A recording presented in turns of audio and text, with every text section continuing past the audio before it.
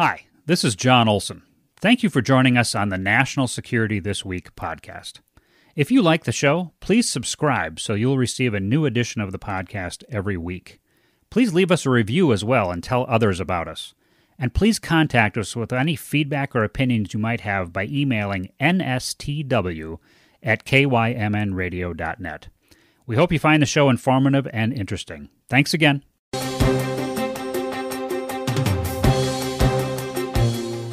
National Security This Week, a weekly look at American national security issues. And now, your host, John Olson. Good morning, everyone. It's Wednesday, February 2nd. Happy Groundhog Day. You've joined us for National Security This Week. We get together here on KYMN Radio every Wednesday morning at 9 a.m. to discuss national security, and we're joined by guests from our local area, from around Minnesota, and from across the nation to help us explore American national security. Longtime listeners will recall the term DIME, D-I-M-E, which stands for Diplomacy, Information, Military, and Economic Tools. These are the tools of national power that every nation possesses. We spend a lot of time on this show focusing on the diplomatic and military tools of power, but occasionally we get into the economic side of things, and today is going to be just such a day. Our guest today is Rana Foroohar. Rana Foroohar is a global business columnist and associate editor at the Financial Times based in New York. She's also CNN's global economic analyst. Rana Foroohar has authored 2 books. Her first book, Makers and Takers, The Rise of Finance and the Fall of American Business, is about why capital markets no longer support business. It was shortlisted for the Financial Times McKinsey Book of the Year Award in 2016.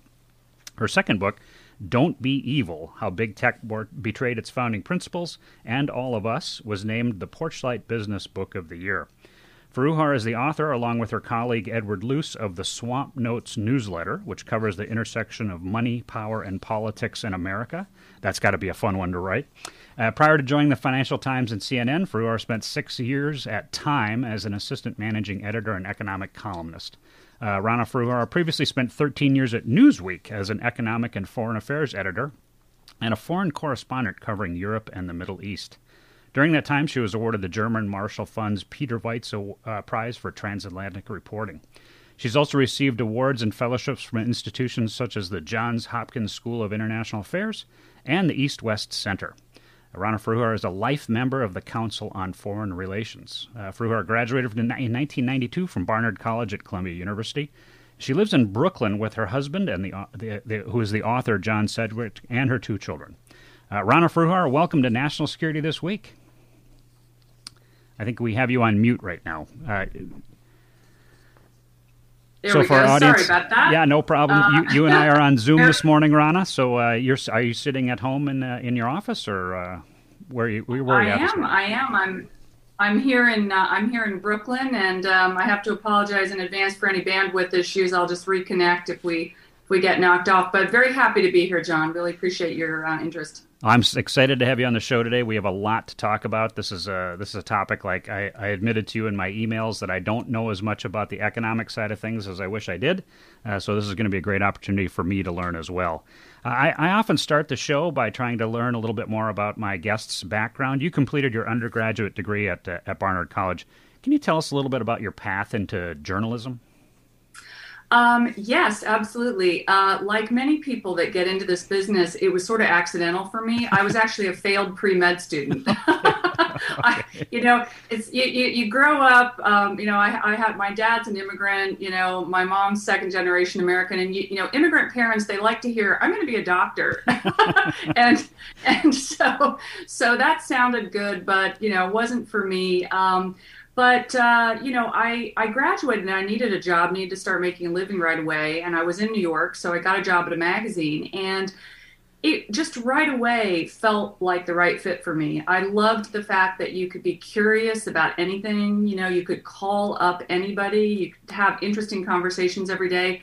And you could also kind of have a short attention span. You do one story one week, you get interested in another topic. It allows you to be a little bit of a kid, throughout your career. You can just experiment and stay curious, and it's been great for me.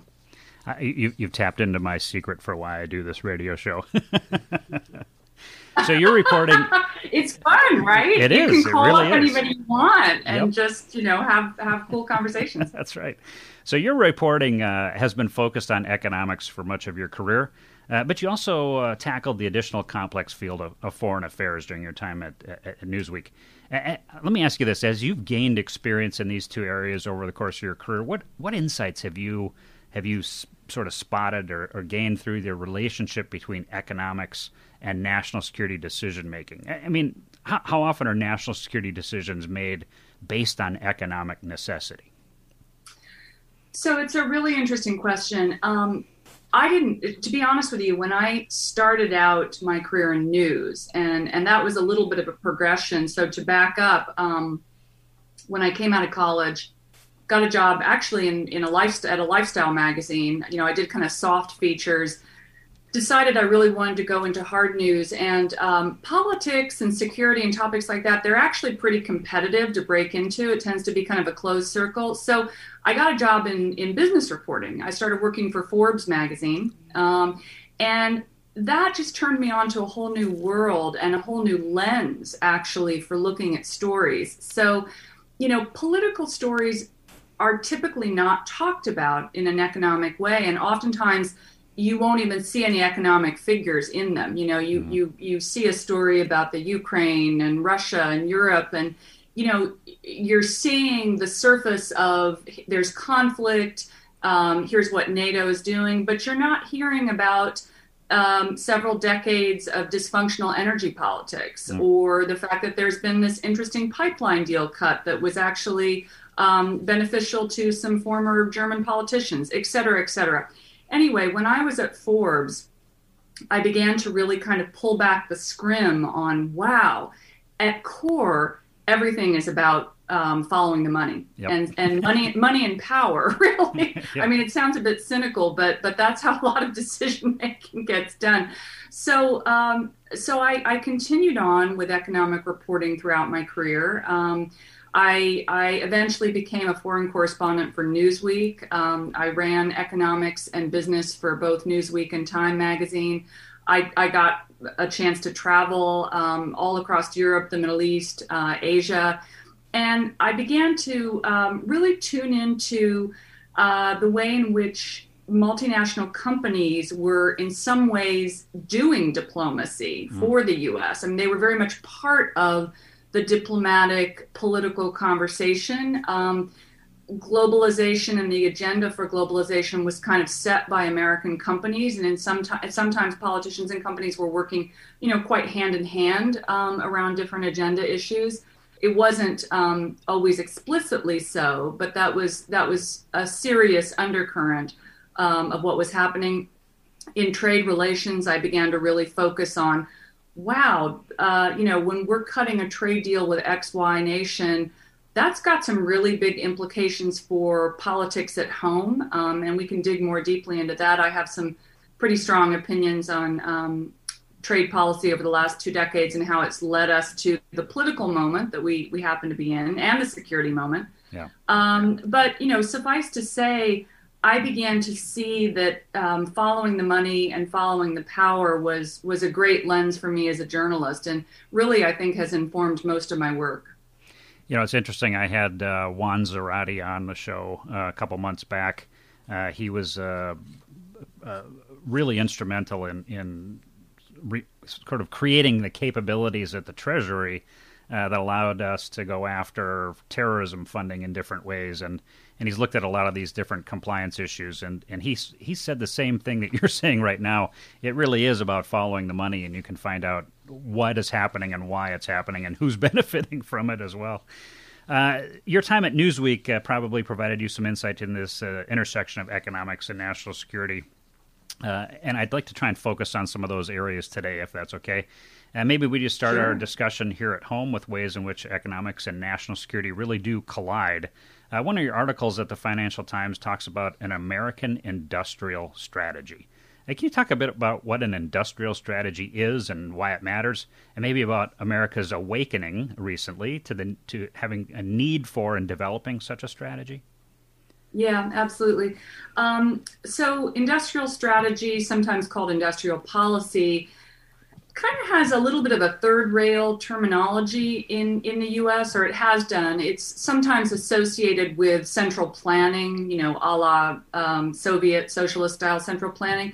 But really, what I've come to understand reporting internationally is that industrial planning is something that actually most nations, most rich nations in particular outside of the US, actually do. So in Europe, you look at France and Germany, the way in which the government, businesses, civic society, labor unions all kind of work together around economic goals.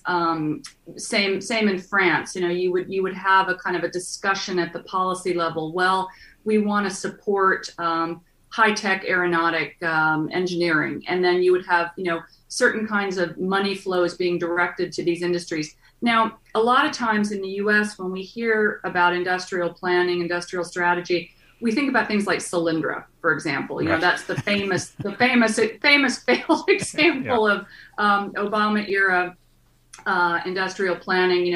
Money gets funneled into a company. It kind of builds a bridge to nowhere, and people are like, "Why are our tax dollars being spent on this?" But I would say that industrial planning, there's a spectrum, right? And you can go from very heavy state top-down efforts, the Soviet system, which obviously collapsed on itself, but even something like the French system, which some people would argue is a little bit too much intervention, to something more like the German system, which I would argue actually has served that country very well, and on to some of the Asian models, and in particular China, which is a very, very interesting example. And, we can go deeper on this, but the way in which the state is supporting certain strategic sectors. So in China, for example, there's, I believe it's either 12 or 13 state designated strategic sectors. And those would include really high growth areas like green batteries, quantum computing, artificial intelligence, all the stuff essentially that you want to grow, next generation core technologies that are going to fuel economic growth over the next several decades. And the state designates those as a kind of ring-fenced areas. So it has more control over who can play in those sandboxes. The companies that are in those areas get additional support. Oftentimes, foreign companies may be allowed to come in initially, but then the local players will be watching, copying, even stealing IP, and that's been very well documented. I'll give you an example, actually, from some of my own reporting in China. I was there, I guess it was maybe 15 years ago at this stage, and I've been to China many times. And I was, at the time, the government was getting very involved in supporting green technology, clean tech, and in particular, it wanted to get big in the wind turbine and solar panel industries. And there was a Danish company that was playing in the market at that point. They were actually number one in the wind turbine market, a company called Vestas. And I was talking to the executive about how their business was going. He's like, "Oh, it's great. We're doing really well. I think that we're going to be probably the number 4 player in about 5 years." And I said, well, wait a minute. You're the number 1 player right now. First of all, why are you saying you're going to be number 4? Like, that's a good thing. And P.S., how can you be so specific about where you're going to be? And he said, "Oh, well, that's what Beijing has told us." And that was kind of like, whoa, okay, this is a whole different game. And so coming back to your point about why this is important to the U.S. right now, I think what's important is for Americans to understand U.S. companies and the U.S. government are going up against countries that, even though they may be signed on to this or that trade deal, are not necessarily playing by the same rules. And this is particularly so in China, which is, of course, the number 1 strategic adversary. That's, a DoD policy, but also the number 1 economic competitor. Yeah, that strategic planning on economics, that's something that maybe we should pay more attention to here in the United States. So for an industrial strategy to work, America obviously needs access to natural resources. And I personally would submit that some of the most important aspects of national security strategy hinge on access to key industrial components being available. Rare earths, for example, is one that has been looked at even on the DoD side. access to numerous other metals and minerals as well. How do these natural resource supply chains, how are they impacting foreign affairs these days? Maybe talk a little bit about the U.S. thinking on these issues first, and then we can talk about China, because you'd mentioned China. Yeah, so rare earths are something I've thought about for a long, long time. Rare earth minerals, lithium, cobalt, all kinds of specific minerals are the building blocks of things like green batteries, like certain kinds of high-tech components that you need, essentially for almost anything that runs these days, from cars to smart homes. All this stuff takes these minerals. Well, again, a couple of decades ago, and this kind of goes back to your point on industrial planning, actually, when I was at Newsweek, I began noticing certain headlines, not necessarily on page 1, maybe on page 15, about, well, China's just bought this new cobalt mine in the Congo, or, we're seeing a ring fencing of certain kinds of materials for green batteries. China has a long game, a great game about mercantilism, economic mercantilism. It is essentially ring fencing the national, the materials that it needs to build the economy of the future. The U.S. took a different approach. Our approach has always been, certainly for the last 20 years, but you could argue for the last 40, to kind of let the market do its work, privatize as much as possible. And that went into areas like national security. I mean, and this is something that's been criticized actually by politicians on both sides of the aisle. Sometimes you hear conservative security hawks talking about this, but I've also heard really liberal economists like Joe Stiglitz, for example, talking about why are we privatizing areas like nuclear power or like the mining of crucial materials that are actually crucial for national security. We did do that, and then what you end up with is sometimes foreign ownership or a lack of access to those materials. And this really played out. I think it came into the public consciousness, continuing to come into the public consciousness during COVID, because suddenly you've got supply chain disruptions that are hitting everything from semiconductors to our food supply. I mean, food supply, for example, you don't think of that necessarily as a national security issue in a rich country, but it's hard to think of anything else that is more about national security. So the pandemic hits, you've got two hyper concentrated, very efficient, and I put that in quotes, it's meant to maximize cost, reduce costs, maximize efficiency on a balance sheet, but not necessarily resilient. Right. Pandemic hits, you've got all the restaurants closing down, you've got people waiting in line at grocery stores, but you've also got farmers having to throw away their crops and dump their milk because these two supply chains are not talking to one another. Now, you're a former intelligence official. Can you imagine a military operation where you had two totally siloed divisions that had no idea what the other one is doing? It's just, but no, this no, is I cannot. Our food supply. Yeah, and I'll throw you one further on the supply chain side with regards to the pandemic. Maybe this is something you can look into a little bit more. If you think about it, so COVID has had about a 1.5% mortality rate for every 100 people who get it. If there was something far more lethal that became a global pandemic, say a 10% or even a 20% lethality rate, we would shut down everything. I mean, right now we kept our grocery stores open. Because people had to go to a central place to pick up food. That's the way our supply chain works for feeding our people, all 330 million of us. So if we had a 10% or 20% mortality rate on a virus that was as transmissible as COVID, that's where we would all go to acquire the virus, to take it home and kill off ourselves and our families. So we better come up with some better thinking on how we do supply chains in the midst of a pandemic going forward.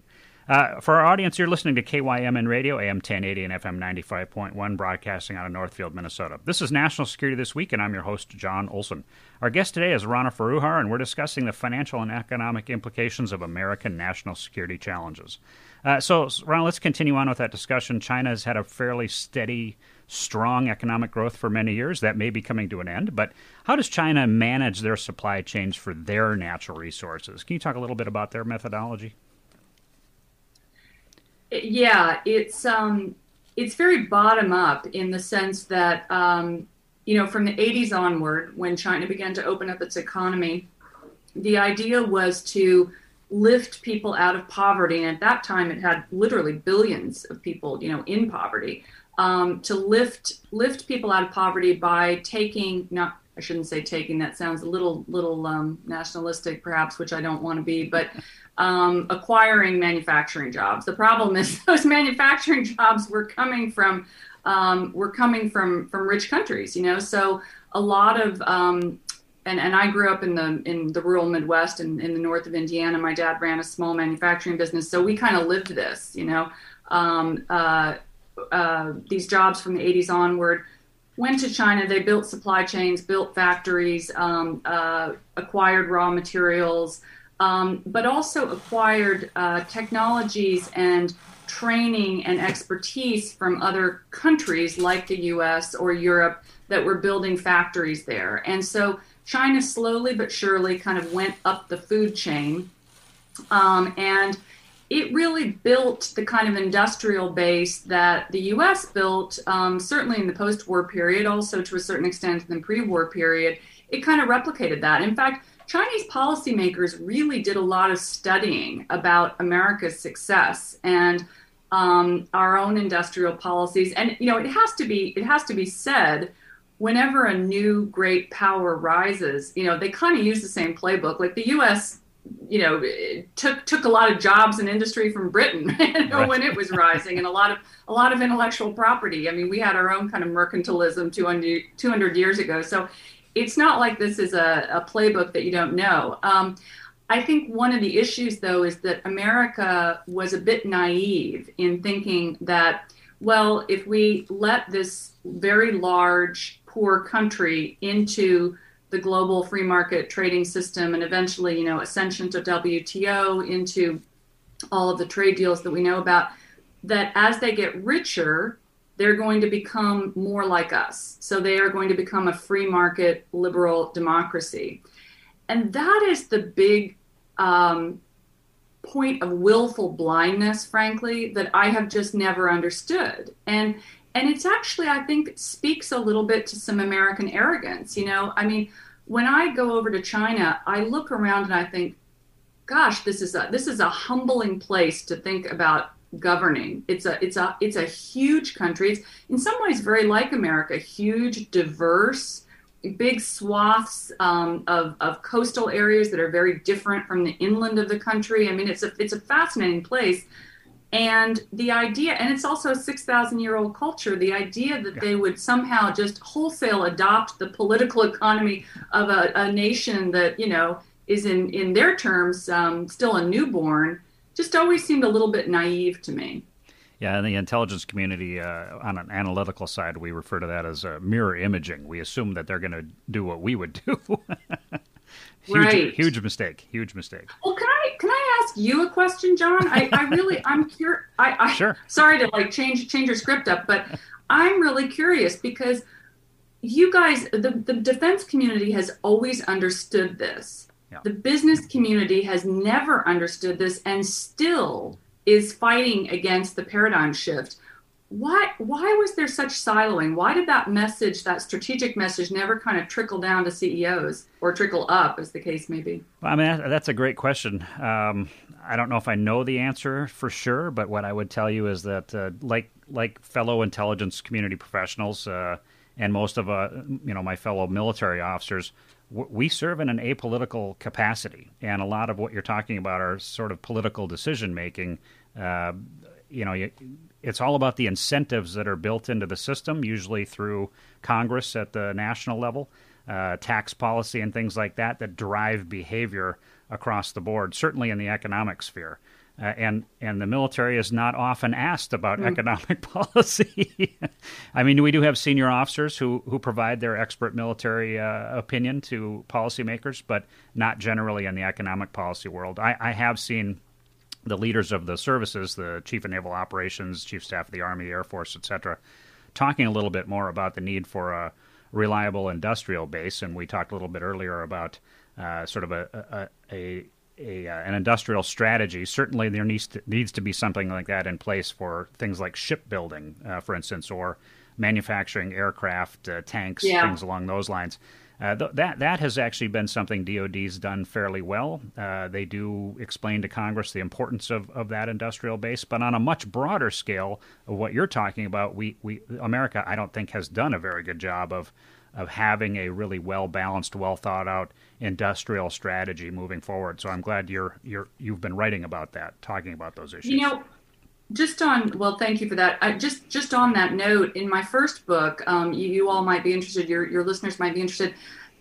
Under Reagan, we actually did have an industrial policy plan, there was a I don't want to call it a secret project, but it was kind of a below the radar project called Project Socrates that was actually about connecting the dots between different sorts of industrial resources.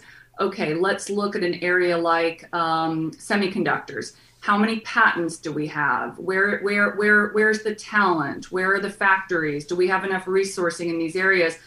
And it's fascinating to me that was something that was done under Reagan, because he is often seen as a privatizer, deregulator, which was true to a certain extent. But I think also maybe possibly being a conservative, there was a little bit more of a sense of defense awareness. Under Bush, that program actually got scuppered. And under Clinton, I would argue that the situation, the horse just bolted out of the barn, because the trade philosophy under the Clinton administration was just free trade is great for everybody. There was a sense that we didn't need manufacturing. We didn't need to make things. We didn't need to think about the industrial commons. And I remember some of those decisions and how they were hitting businesses in the Midwest. And it really pains me, because I feel that the decision-making process wasn't well communicated. I actually have an anecdote in my next book. I had a conversation with the late labor leader, Richard Trumka, who used to head the AFL-CIO. He passed away recently. And I was talking to him about what was it like in the 90s when some of these trade deals were being cut, because it's all well and good to say, we don't want to have an economy making widgets. We want to have an economy where people are bankers and software engineers. But how many bankers and software engineers do we need? And what happens if, what happens if we actually, our biggest strategic adversary turns out to be making those widgets, and where do we get them? And he said that when he talked to Clinton policymakers during that time, Clinton era policymakers, they were very frank about the fact that wages were going to go down in parts of the U.S., but that they would eventually go up and that things would equalize. And he said, well, how long is that going to take? And he said he remembers a conversation with one policymaker where they said 3 to 5 generations. It was going to take 3 to 5 generations. Well, that's strategic thinking. Right. Yeah. And during that time, you're going to have big swaths of the Midwest and the South and various parts of the country where you're going to get, a hollowed out industrial base, destroyed communities. I mean, I watched this happen in my hometown in Frankfurt. The town square died. The factories shut down.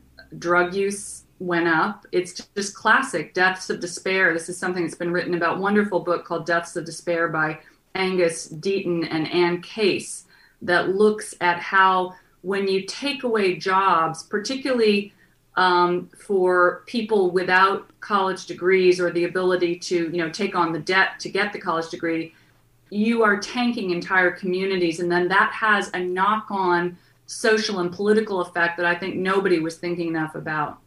Yeah, and I would also add to that I think government makes a mistake when we don't reinvest into those communities that have lost industrial base centric jobs like coal mining towns and things like that here in the United States. I mean, the coal is dying. I mean, it's the entire markets are driving it away. So what are we doing to invest in those communities? Regardless of which side of the political aisle you're on, we're talking about our fellow Americans. What do you do to invest in those communities to reboot their economies?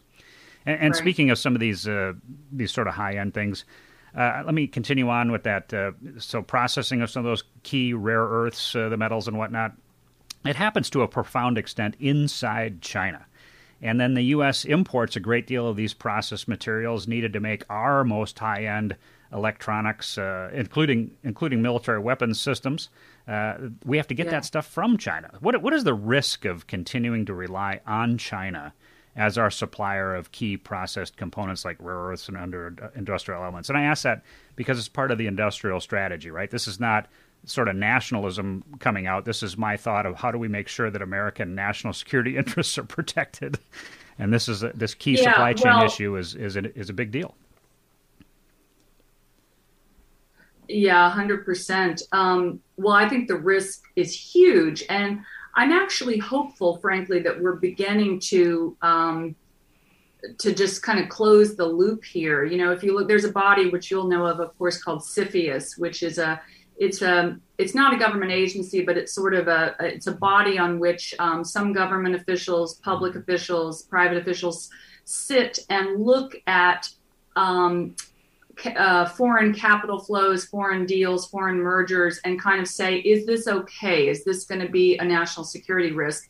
And if you look at some of the more recent reports, they are absolutely unequivocal in the need to secure things like rare earth materials, but also, and this is interesting, to start thinking not just about the actual physical goods, but about the capital flows that are allowing these sorts of purchases to happen. So the most recent CFIUS report was pretty much all about Wall Street still being deeply invested in China.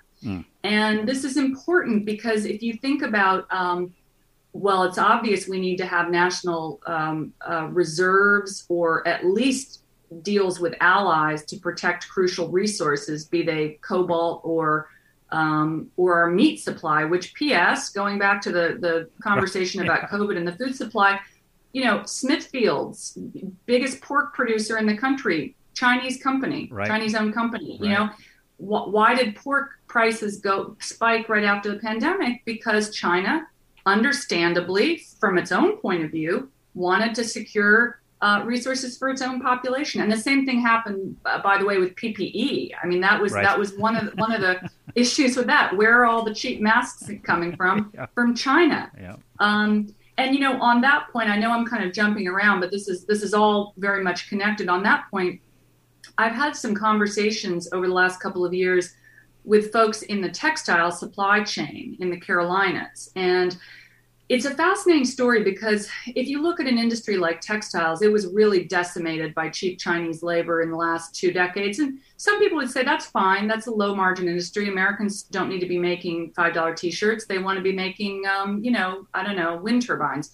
Well, it's all connected. The industrial economy is all connected. So if you look at the companies that are left now in the supply chain in the Carolinas, it's kind of interesting because they're sort of Darwinian case studies in how to run a company. They're small, mid-sized family, typically family-owned. They all know each other. They all work together. There's a real ecosystem of competition and cooperation, which is a very Germanic way of doing things. You know, in Germany, you've got a lot of small manufacturers that actually, okay, let's say a big deal comes in from, you know, a Chinese buyer and one person can't fulfill it. Well, they're working together in a community. That's how these guys are working too.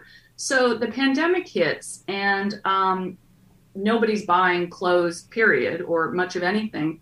And they have these idle factories. Are they going to lay people off? Well, probably. But then they're like, you know, we could make masks. So let's make masks. Problem is there was nobody in government that A, knew the capacity, B, was coordinating it. So these folks actually pulled together in their own industry organization and called up the Trump administration at that time and said, look, you know, we can do this. We can fill these. But there was no coordination. I mean, everybody has the right will, but there's no top-down coordination. So they ended up, you know, basically taking it on by themselves, making a bunch of masks, retooling. And I was, on the one hand, very inspired by this effort because it showed that there is still talent in this country and resourcing, and these guys can retool in 48 hours and make masks. On the other hand, I've been so disheartened to see that 2 years on, we're right back to where we are. And because of loopholes in federal procurement legislation, states are now going back to buying 1 cent masks from China, which P.S. it costs 3 cents to make a mask. So who do you think is, sewing those masks? Some probably Muslim child in Xinjiang in a forced labor camp. Mm-hmm. These are the questions. These are the narratives that we need to really get out there and understand why it's important to support and have a little bit of coordination around this kind of stuff. Yeah, and so you mentioned, so let's talk a little bit about one of the big major strategic challenges, global strategic challenges. You mentioned a little bit about China putting a fence around things like green battery technology and other things. China is making massive investments into clean energy technologies. We've had the issue of climate change come up on this show quite a bit. We've talked about the national security implications of a climate that produces more intense storms, unpredictable weather patterns that affect crops, and so many other ways in which changing climate might destabilize the world. It already is destabilizing the world in some parts. DoD and the U.S. intelligence community, frankly, have been considering these challenges for at least 2 decades. I remember when I was a junior officer in naval intelligence, there were already discussions about what happens when climate change really comes on strong and it destabilizes the world. What are your thoughts from the perspective of a financial economics reporter on the necessity of creating supply chains to move the global economy to a carbon-free energy option? We see some of the big major companies that are out there in the world today moving in this direction already. Microsoft, for instance, wants to be carbon negative, I think it is, by 2024. What have you seen in the capital markets that are driving us towards clean energy? I think the Business Roundtable is a group of very dynamic, very forward-thinking multinational corporation leaders who are really driving us in this direction. Yeah, business has actually been way ahead, I would say, not of defense, but of Congress and mainstream politics on pushing for climate change. Business, because it typically is multinational, realizes there's going to be regulation, there's going to be a price on carbon, certainly in Europe, probably in China and parts of Asia, and I think ultimately in the US as well. And if you start to think about a price on carbon as a sort of a tax on doing business, well, really far-flung supply chains start to make a lot less sense, right? Because if you're transporting things, you're using more energy, that's more consumptive, then that becomes more expensive. So interestingly, I actually think that climate change is sort of a tailwind to some of these security issues that we're talking about that are really about doing some more localization, regionalization of production. And actually, business was moving in that direction anyway because consumers want things more quickly, markets change more quickly. So it makes sense a lot of times to kind of hub your production regionally. Even before COVID or the conversation about climate change, became as pronounced as it is, I was seeing a lot of companies rethink supply chains in China, maybe move them to Mexico. And, Europeans were doing the same things. Eastern Europe has become a big production hub for Western European consumption. China itself has a stated policy. They call it the dual circulation economy. And it's about hubbing production and consumption locally.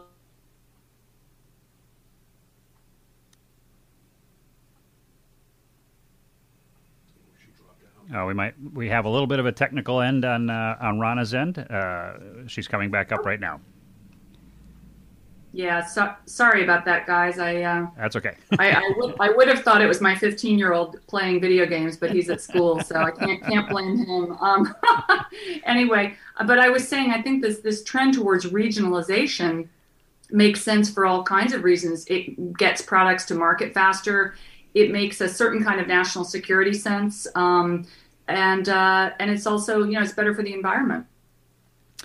Yeah, and so for our audience, you're listening to KYMN Radio, AM 1080 and FM 95.1. This is National Security This Week, and I'm your host, John Olson. Our guest today is Rana Foroohar, and we're discussing the financial and economic implications of American national security challenges. So, Rana, we've been talking a lot about supply chains today.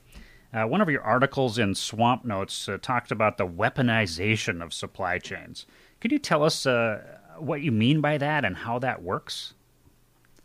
Well, this kind of goes back to your first premise for this interview, which is that national security is economic security. Economic security is national security. And again, when the pandemic hit, you saw things that America didn't make anymore, like PPE, like semiconductors. I mean, semiconductors is something you think, well, wait a minute, Silicon Valley, we don't make semiconductors anymore? Well, we make the software, and we make the ideas, and we make the patents, but we don't actually make the stuff anymore. That all the foundries are in Asia. And in fact, with semiconductors, it's kind of stunning to think about, but 92% of high-end semiconductors are made physically in Taiwan. Now, it's hard to think of a more contested place in the world than Taiwan. I mean, this is a country that for sure is, I mean, I shouldn't say for sure, but I would bet that within 5 years, it's probably going to be taken over by mainland China. Even if not, the South China Sea is an incredibly contentious, difficult part of the world. Do you really want 92% of the things that run your world coming from there? Probably not. So starting to think about the power that owning the supply chain gives you is something that the Chinese have been thinking about for a long time. I mean, I actually, I'm friendly with a guy named Kai-Fu Lee, who is a Chinese venture capitalist, and he used to run Google in China when it was still allowed to operate freely. And we had a conversation about this maybe 5 years ago. I said, are we going to come to a point where China and the U.S. are going to decouple? And he said, yeah, he thought that was going to happen. And I said, well, what's that going to mean for China? And he said, well, I think China is actually going to do okay because we still have the bottom-up supply chain. America has the brand that it can slap onto a product, but China has the factories and the supply chains and the resources to build those products. And so it's easier to slap a brand on something than it is to rebuild foundry capacity. Although you see with things like the CHIPS Act and what's going on in Europe that, suddenly the West is waking up to the fact that, guess what, we do need chips and we do need to build them. Yeah, and I would submit that China's decoupling effort has already begun with the Belt and Road Initiative. If that actually succeeds, the trade bloc that helps to create is just massive. So on this weaponization of the supply chains, on the issue of China and Taiwan specifically, I would submit, I don't know if you've heard this or not, but Lithuanian imports into China, because Lithuania recently allowed Taiwan to open up a representative office in Vilnius. But apparently all imports into China that have even Lithuanian parts included have been slapped with some sanctions on them by the Chinese government. So German-made cars that have Lithuanian-made parts in them are being held up in imports going into China. So I think that's kind of the weaponization of trade and supply chains on the part of China, which I find fascinating. I mean, that is absolutely fascinating. Can I add one more thing? Absolutely, absolutely. Something that is very cutting edge that I think we're not thinking enough about is the way in which China is trying to decouple not just its physical supply chains, but its currency system and its financial system. Yeah. So all these trade deals that we're talking about, and you mentioned the One Belt, One Road pathway, which is essentially a Chinese project to rebuild the old Silk Route, which went from China all the way into Southern Europe, and to kind of basically create that as a new trade path, but also as a kind of an economic block, really, and a security block. Let's face it, that's a road straight into Europe. When they sign trade deals, they're trying to settle as many of those deals as they can in their own currency rather than in the dollar. Now, one of the things that America still has, I would say, going for it hugely from a security standpoint is the power of the dollar, because, over 80% of international transactions are done in dollars. Well, as the Chinese do more and more in RMB, then the dollar becomes weaker. It becomes harder to service American debt. And when you start to have, just today, breaking a record $30 trillion of debt, and you have a currency and T-bills that people don't necessarily want to buy as much anymore, you start to have real problems. I mean, you start to have a scenario, I don't want to be alarmist, but I think it's not unrealistic in 10 years that you start to say, are we going to look back and say, gosh, we were starting to look like Weimar Germany, where, you've got a currency that's being degraded, and you start to have massive political and security problems off the back of that. That's something I'm thinking a lot about right now. Yeah, there's, I think it was Admiral Mullen, former chairman of the Joint Chiefs, that actually talked about the fact that our national debt is one of the things that is most disturbing to him from a national security challenge, because we need to get that under control. Another of your Swamp Notes articles talked about the coming clash between the United States and China. Do you want to talk a little bit about that? We've been talking a little bit about how different China is than us, and some of the challenges we face with China. I mean, where do you see this going? You looked at foreign affairs for a good part of your career, and the economics piece. What are your thoughts on this? Well, to me, there's no question anymore that we are in a one world, two systems paradigm. I mean, if you remember back a couple decades ago, Francis Fukuyama, the historian, wrote a book called The End of History. And the Berlin Wall fell, and we were like, yay, liberal democracy has won. No, maybe we called that too quickly. There is another form of market capitalism, state-run autocratic market capitalism that is Chinese in nature. And that is a system that is being adopted very widely in many emerging markets, Africa, Latin America.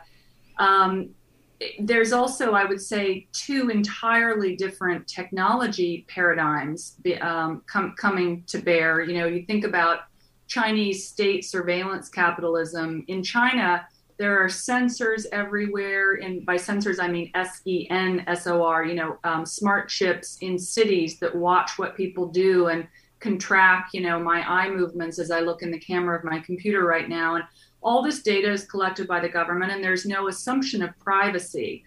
Now, that some people believe is going to fuel Chinese growth in areas like AI, which are dependent on large amounts of data. Right. But it's fundamentally antithetical to the idea of liberal democracy, that people shouldn't have privacy, that they shouldn't have freedom. And so we have this clash of cultures, clash of civilizations, clash of economies coming where, we are probably, if we want to support liberal democratic values, going to have an entirely different technology ecosystem. So then, to me, the only question is it a bipolar world, meaning that the US and Europe and other allies come together and craft a system that is in line with democratic values? Or is it a tripolar system, perhaps, where the US goes one way, Europe goes another way, and China and its allies go a third way? I think there's no question economically you get more regionalization. Do you get a hot conflict of some kind? You may be a better place to answer that question as a former intelligence official than me, but I would just say that oftentimes when you have trade wars, they do become hot wars. Yeah. And so let's talk a little bit about one of the big issues that's going on. It's in the news continuously right now. Russia has 130,000 roughly troops between Russian troops on the Russian border and troops in Belarus on the border with Ukraine. What are the implications, the economic implications of a Russian invasion of Ukraine? Oh, I mean, huge. Let's just start with the implications for Europe and maybe back up for a minute and kind of deconstruct the relationship between Russia, Europe, and the Ukraine, I should say. It's funny, I was in Ukraine in the fall giving some talks about this, and I kept saying the Ukraine, which is, the old way of referring to it. It's Ukraine, because that signifies independence, which is important in this context. So Europe is very dependent on Russia and Ukraine for energy resources. Ukraine is part of NATO, obviously the eastern flank of NATO. But a few years back, the Germans made what I would consider to be a very ill-advised decision to build a pipeline to import Russian natural gas that bypasses Ukraine. Now, there's been public reporting done about this. This was very beneficial to some certain German political interests. I think it was a disastrous decision for the European economy. The idea of being dependent on Russia for your energy resources. This is a country that has practiced petropolitics, has used, withdrawing energy resources to starve countries economically, to drive up inflation in Europe, which is exactly what's happening right now. I mean, if you look at, we're experiencing global inflation right now. Some of it's about the pandemic in the US, some of it's about wage increases. In Europe, it's really about energy, and if Europe had a better energy policy, which is what the importing gas through the Ukraine was supposed to do, to kind of create a different energy policy, a more involving Ukraine and NATO and European energy policy, making it safer. That's all falling apart now. I think that if you have a hot conflict in Europe, what's going to happen for starters is it's going to bring NATO to a push-shove kind of a situation where, all right, we pulled out of Afghanistan. Are we going to pull out of this as well? I mean, the Biden administration is signaling support, but if this were to be a prolonged conflict, I'm not sure what the appetite in the U.S. is for that. At the same time, we really need European allies, particularly Germans, on board now with trade policy, with technology policy. I mean, this is all connected, and I know it sounds kind of amorphous, but I guess in laying out all these threads, I'm kind of trying to show just how interconnected the security and the economics are right now. That's what happens when we have globalization, right? It's like everybody lives in the same spider web. We can't escape it. And I think that's probably a great way to bring up this last topic. So after World War II, the United States led the free world into an era of really strong economic development, a reduction in poverty and disease, and the pursuit of an ever-expanding liberal democratic order, which is sort of coming back to haunt us right now. Somewhere along the way, that 70-plus year effort came to an end, and we're seeing backtracking on liberal democracy in places around the world, even a rejection in some quarters of the necessity for capitalism to be the driving force, even here in the American economic model. How should Americans be thinking about the shakeup in the world order right now? I mean, how are economics playing a role in these changes? Boy, that's a great question. I think there's two things. I think that we need to be humble, and we need to recognize that we sometimes speak about America's choices. America needs to do this, America needs to do that, with the idea that if we simply pull levers, the rest of the world is going to fall in line. That's not the case anymore. I mean, China has its own economic policy, its own foreign affairs policy. It is, I think, has reached sort of what do they call it when you launch the rocket? You get outside the gravitational pull of the planet. I mean, they're in their own ecosystem now, and they can function. I think it would be painful if there were a major trade or currency war with the U.S., but I do think China could survive that. What I think America needs to do is say, what can we do at home? What can we do to strengthen ourselves at home? And I hear this all the time when I'm in Europe from allies.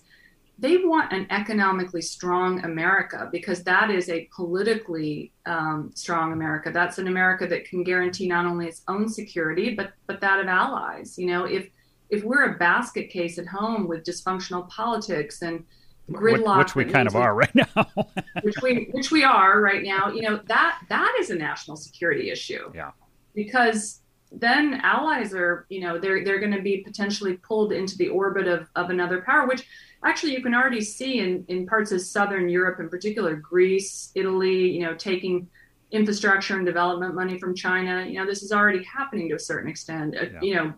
Germany cutting certain kinds of trade deals with China.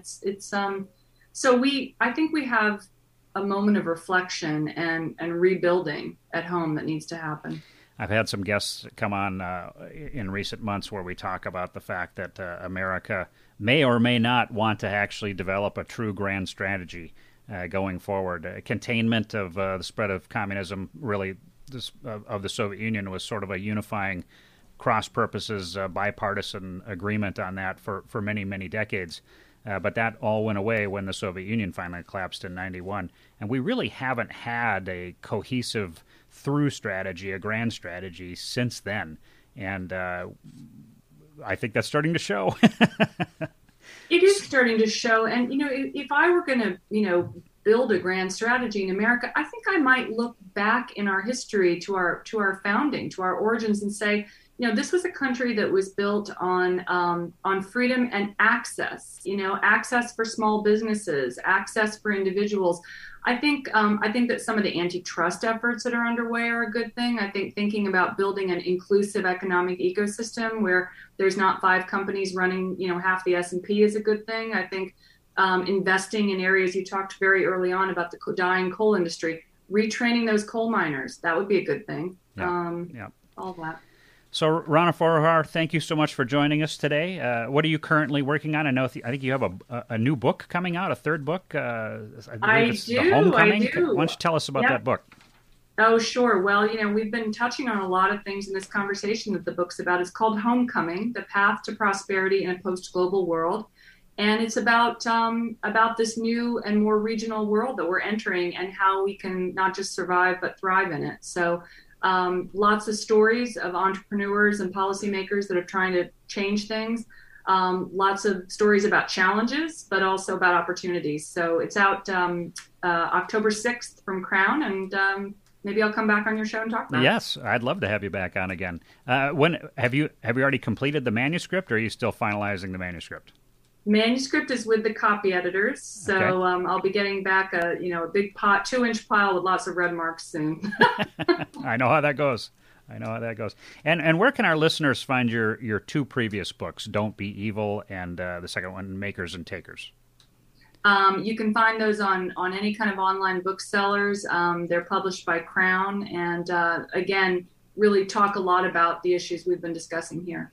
And our listeners could find out more about you and your books directly on your website. Is that right? Yes, RanaForoohar.com. Thanks for giving me a chance to plug it. and just so our listeners know, how do you spell your last name? It's F like Frank, OROOHAR. Okay, so RanaForoohar.com. Thank you, Rana Foroohar, for sharing your thoughts and insights with us today. This has been a great show. Thank you so much, John. Have a great week. You too. And so that closes this week's edition of National Security This Week. We're on KYMN Radio, AM 1080 and FM 95.1. I'm your host, John Olson. Thank you for joining us today. I look forward to sharing time with you again next Wednesday morning at 9 a.m. Thank you for being a listener to National Security This Week here on KYMN Radio. Have a great finish to your week, everybody. Take care.